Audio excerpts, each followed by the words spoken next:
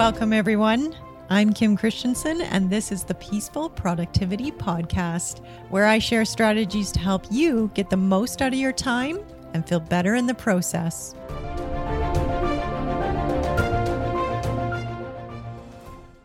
Hi, everyone. Welcome to this episode of the Peaceful Productivity Podcast.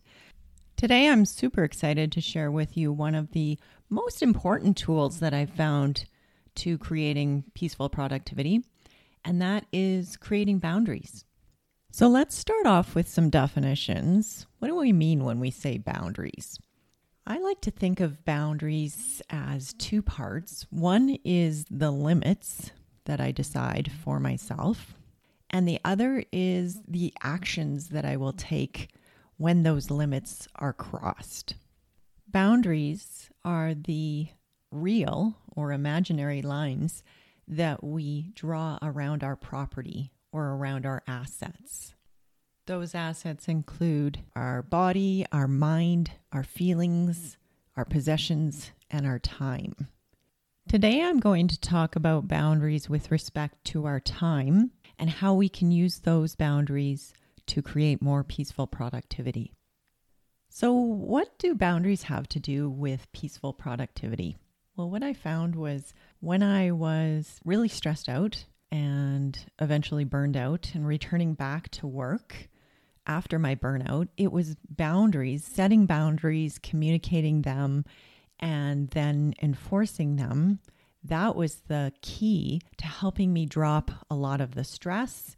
And it also helped me to understand what my own limits were and to not regularly exceed those limits.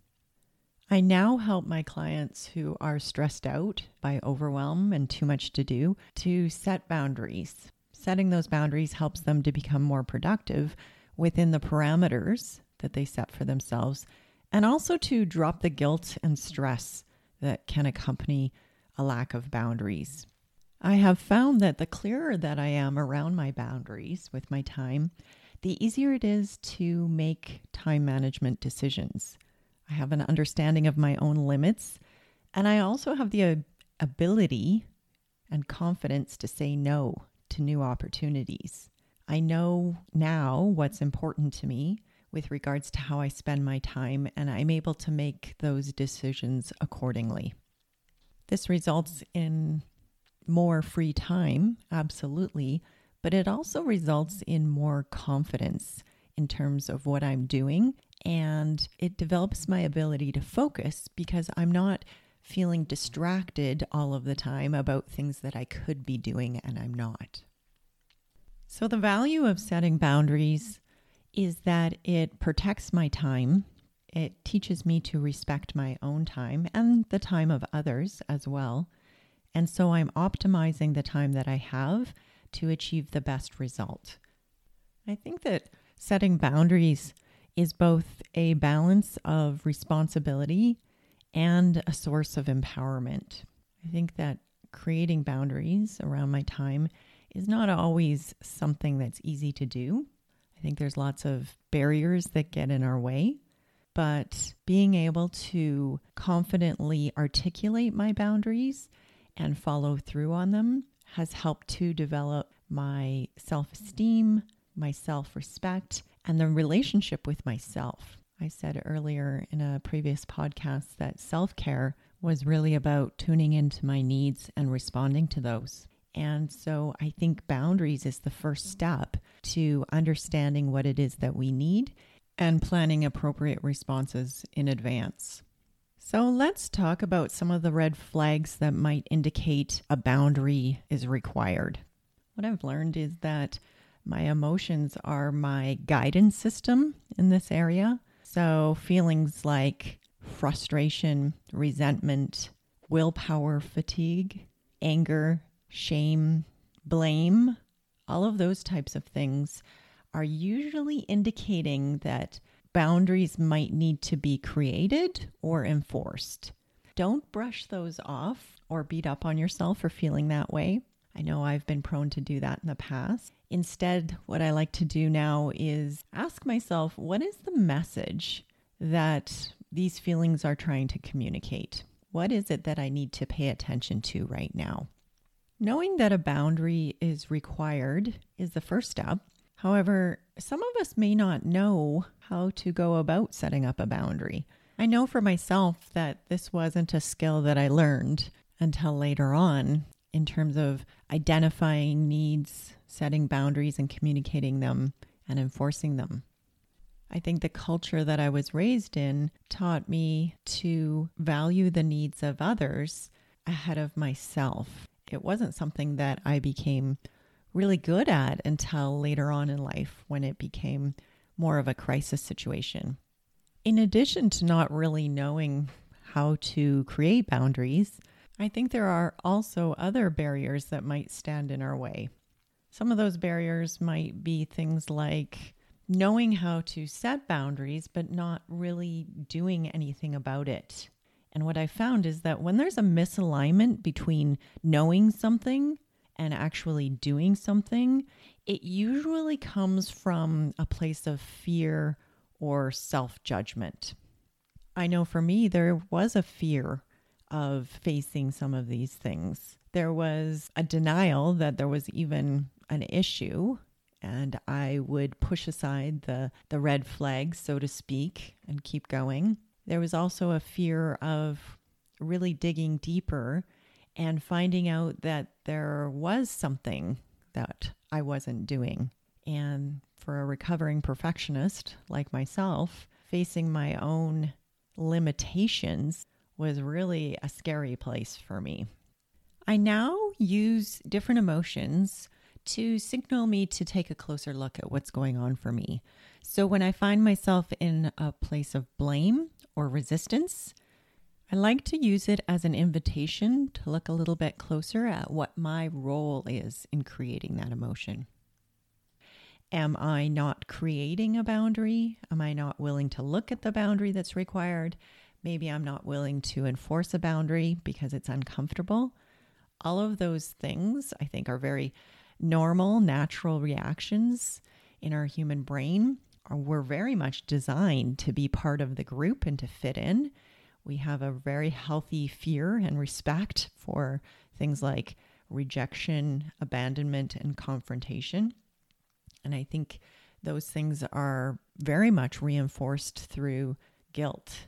And so if you're experiencing any of that, I just want to assure you that that's very normal and healthy, and that it is a very important part of our design in terms of survival. Being part of the group and being afraid of discomfort and change, I think, is what has really contributed to our success as a species. However, unchecked, it can hold us back from new opportunities and from evolving. I think for me, in addition to the fears that I might have had around setting boundaries, there was also this idea that I really enjoyed being busy, that I didn't really want to have time that was free time or relaxing time or unproductive time, because for me, it felt really unsettling. I really liked the idea of being busy, of helping, of creating value. And so over time, being productive was a key driver for me, something that I valued very strongly. And I actually see that as being a good thing, except when I do it at my own expense. And this is where boundaries become very, very important for someone like me, to recognize my own limitations and enforce those boundaries that I set for myself with myself. It's more about developing that relationship with myself and modeling those behaviors for others that actually teaches me and others how to respect my own time and my own limitations. So those are the reasons we might resist setting up boundaries, mostly because we either don't really know how to go about doing it, or we're unwilling to do it because of fear. When faced with a choice between the comfort zone or the discomfort that comes with the growth and change, the discomfort zone, I'll call it, I think as humans, we're very much inclined to choose the discomfort of the comfort zone. At least that discomfort is known to us. And so I think it's very normal and natural to push the fear down, push it aside. And what I've experienced is that when I do that, it tends to show up again in a different way. So knowing this about myself and knowing that the fear will come up, emerge in different ways throughout my life, knowing all of that helps me to be willing to look at it all more objectively. Depersonalizing the fear and recognizing that it's a very human, normal reaction helps me to be more willing to look at it. And the other thing that helps is to cultivate the belief that I am safe, that I've got my own back. I like to think about how I'm always here to catch myself when I fall. So that helps me to turn towards the uncomfortable discomfort zone and take a step out of the comfort zone. And when I'm intentional, I can find lots of evidence from my past to demonstrate to myself that this is true. When I actively look for evidence to support this new emerging belief, I am always going to find it. So something that you could ask yourself is, how do I have my own back? And where is the evidence from my past that supports this emerging belief that I do have my own back? So we're going to turn now to some of those skills that I mentioned in terms of creating boundaries. I'll go over 4 of them today. The first one is just to determine what your limits are. The second one is to determine what the actions that you're going to take when those limits get crossed. The third is communicating those limits and actions. And the fourth is following through and developing that self-respect muscle. I'll also offer some reference material at the end of the podcast in case you're interested in reading more on this subject. The first one is determining limits. I usually start by having my clients articulate what they want and finding ways to give that to themselves. It's a beautiful place of empowerment when we realize that we don't have to wait for others to help us fill our needs. We have a great deal of control in terms of choosing what we want for ourselves and giving that to ourselves, as well as in creating our experience of time. I think that time is definitely our asset, but more importantly, when I think about time, I think about our experience of time as being an asset. The choice to experience our lives, our time, is really the most important asset that we have. The other day I drove by a new home under construction, and I couldn't help thinking about the people that were working on this home and what their experience might be like. For some, I imagine that they were getting a great deal of satisfaction from helping to create something so beautiful and so useful. For others, I imagine that they were there just biding their time, putting in the time, waiting for their paycheck. And for still others, I was imagining that they were hating the experience because they felt like they were forced to be there, trading their time for money and feeling like they had no other option. The interesting thing about that situation is that all 3 of them were doing the same thing, making the same amount of money, and yet each one was experiencing their time in building that house entirely differently. And for me, that's what setting boundaries around my time is really about. It's about protecting my experience of my time. When I start to feel like I'm not controlling my schedule, that I'm at the whim of demands of myself and colleagues, then I start to feel out of control and I forget that I have the opportunity to choose. Especially when I have reached a certain level of income in my career. I start to believe that my only choice is to keep going or sacrifice everything that I've built. But what I've learned is that you don't have to change jobs to change your experience. Even within your current job, you still have a great deal of autonomy and choice about the activities that you're doing within that job. And even when you don't have as much autonomy over the activities, you still have the ability to choose your perspective. And your perspective is really what's going to determine your experience. Just like my previous example with the home construction, those 3 people were doing the exact same activities, but their experience of that time and those activities was completely within their own control, depending on their perspective. So when we talk about boundaries and determining our limits, it's really important to ask ourselves what it is that we want, and then that will highlight for us what we don't want and what we aren't prepared to do. This then becomes our guidelines in terms of our limits, and it's the starting place by which we can set boundaries. I sometimes get asked, well, what do I do if I don't know what I want? I think this is a really important and valid question, because when we're raised in a culture that provides us with a roadmap of what we're supposed to do, of what we should be doing in order to achieve success and happiness, we follow that roadmap somewhat blindly sometimes, and we take all of the steps that we think we're supposed to be taking, yet it doesn't yield the result that we were looking for. And we can come to a certain place in our lives where we're left feeling unfulfilled and wondering if there's something wrong with us because we're not getting the sense of satisfaction from the roadmap that was prescribed for us. And so we arrive at that place and we feel like we no longer know what it is that we even want. We've lost touch with that. The other problem that sometimes arises in this situation is that maybe I know what I want, but I'm secretly judging it to be unreasonable or frivolous or self-indulgent, impossible even, or just stupid. So I've got a lot of judgment around what it is that I secretly desire, and I'm not feeling comfortable articulating that to anyone or even myself. Something that helps me when I find myself in that position is I ask myself, how is it that I want to be spending my time?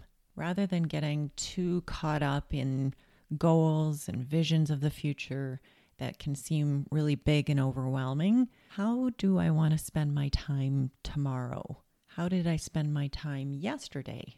Where do I want to be changing how I'm spending my time on a very minute level, on a day-to-day basis, rather than trying to invest in this massive, giant vision for my life? And what I find is when I bring it down to the micro, I find a lot of opportunity to change what I'm doing on the day-to-day, the hour-to-hour, that can help me to increase the enjoyment of what I'm currently doing without having to create a brand new life, a brand new career, any of that. A great place to start is just by thinking about those activities that you just enjoy doing naturally, whether it's connection time, creating something new, building something, relaxing, any of those types of activities that you naturally find yourself really enjoying. I think those are the places to start in terms of determining what it is that you want and how you want to be spending your time. If you're looking for any help with this, please check out my website, financialwellnesscoach.ca. Under the coaching tab, you'll find more information about private coaching. And this is one of the pillars that we spend some time on in that private coaching program. Determining what it is that you want, feeling really good about it, and creating an action plan that will help you to create it for yourself. Once you've determined what the limits are, what it is that you want and what it is that you want to create, the next step is determining the action around what it is that you will do when one of those limits gets crossed, whether it's you crossing one of those limits or someone else crossing a limit. I think this is the key to successful boundary creation, in that we know that we can't necessarily control the actions of those around us, but what we can do is we can control the actions that we are taking. So when we recognize that a limit exists and has been crossed, we always have the opportunity to take an action, whether it's to remove ourselves from the situation or to create more favorable conditions for ourselves. We always have that opportunity available to us. I'm going to walk through an example from my own experience of when I set up a boundary for myself and how I went about enforcing it. So when I returned to work after experiencing that burnout, I set a boundary for myself that I was going to leave work every day at a predetermined time without exception. And that time was 4 p.m. in the afternoon.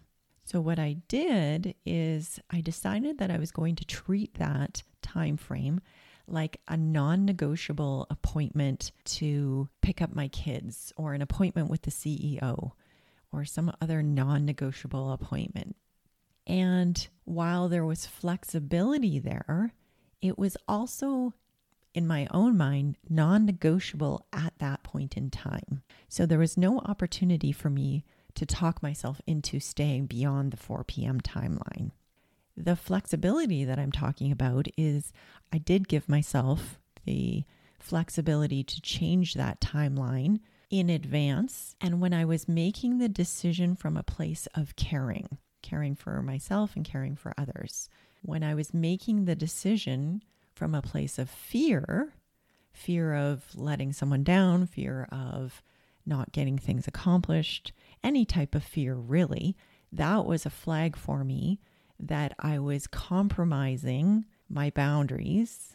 I was crossing my own limits, and I was telling myself it was in the name of flexibility. When I'm operating from a true place of flexibility, then it's coming from an entirely different energy. So in this example, I set the expectation with myself, and I also communicated it to my boss and to my team so that they could use that information to plan their own priorities in advance. It set the tone for myself and for others. And the more I was able to enforce that boundary, the more I taught myself and others around me how to respect my own time. I found that this self-respect is like a muscle that can get built by reinforcing my commitments to myself through my own actions. And I also didn't beat myself up when I stumbled, when I misstepped, when I found myself working beyond my predetermined time frame. I didn't beat myself up for that. Coming from a place of self-compassion always, I think actually it can be more instructive and more important in terms of boundary setting than actually setting the boundary and enforcing it consistently. I think teaching yourself how to recover when you stumble can be a way more valuable lesson and can help to build that recovery muscle so that your confidence grows over time and you're more willing to set boundaries. It becomes a beautiful self-perpetuating cycle. So we've talked about setting the limits, articulating them for yourself, as well as the actions that will ensue when a limit is crossed. We've also talked about communicating those limits and following through. The last thing I'd like to offer is a note about follow through. What I found is that with a habit of not setting boundaries or not enforcing them, I was teaching people that my boundaries weren't important, that my time wasn't important. And so when I started doing this more intentionally and following through, there were many people that resisted that initially. And so I think there was a bit of an adaptation period for myself as well as for others. This is normal. I think it's healthy. I think that when we are getting used to a new way of doing things, it takes time. And it takes self-compassion. Something that helps me is to always think about these types of things as an experiment, something that I'm trying and that I have the opportunity to tweak and change as I go. The other thing that can really help when you're creating and enforcing boundaries is to develop a network of people who respect your right to set boundaries. As you're building this network, it will become much easier to spot those who are able to adapt and support you and those who are not. Having compassion for others and their ability to change and embrace change will become easier as you cultivate the muscle of having compassion for yourself. In summary, the theme that's starting to emerge from these podcast episodes is the idea of using emotions as your guidance system. I like to think about feelings as an invitation to tune in and understand what is the message that is being communicated by this emotion. Understanding that something like fear is coming from a protective place can help us to turn towards it with curiosity and compassion, rather than using it as an excuse to block any further action. There are a great deal of amazing resources on this topic. I want to offer 3 that have really helped me and I've drawn from over the years. The first one is a book called Shame by Dr. Joseph Burgo. The second one is a book called Where You End and I Begin by Anne Catherine. And the third is titled The Courage to Be Yourself by Sue Patton Tholey. Great books, great resources. And if you have any questions about any of this, please don't hesitate to let me know.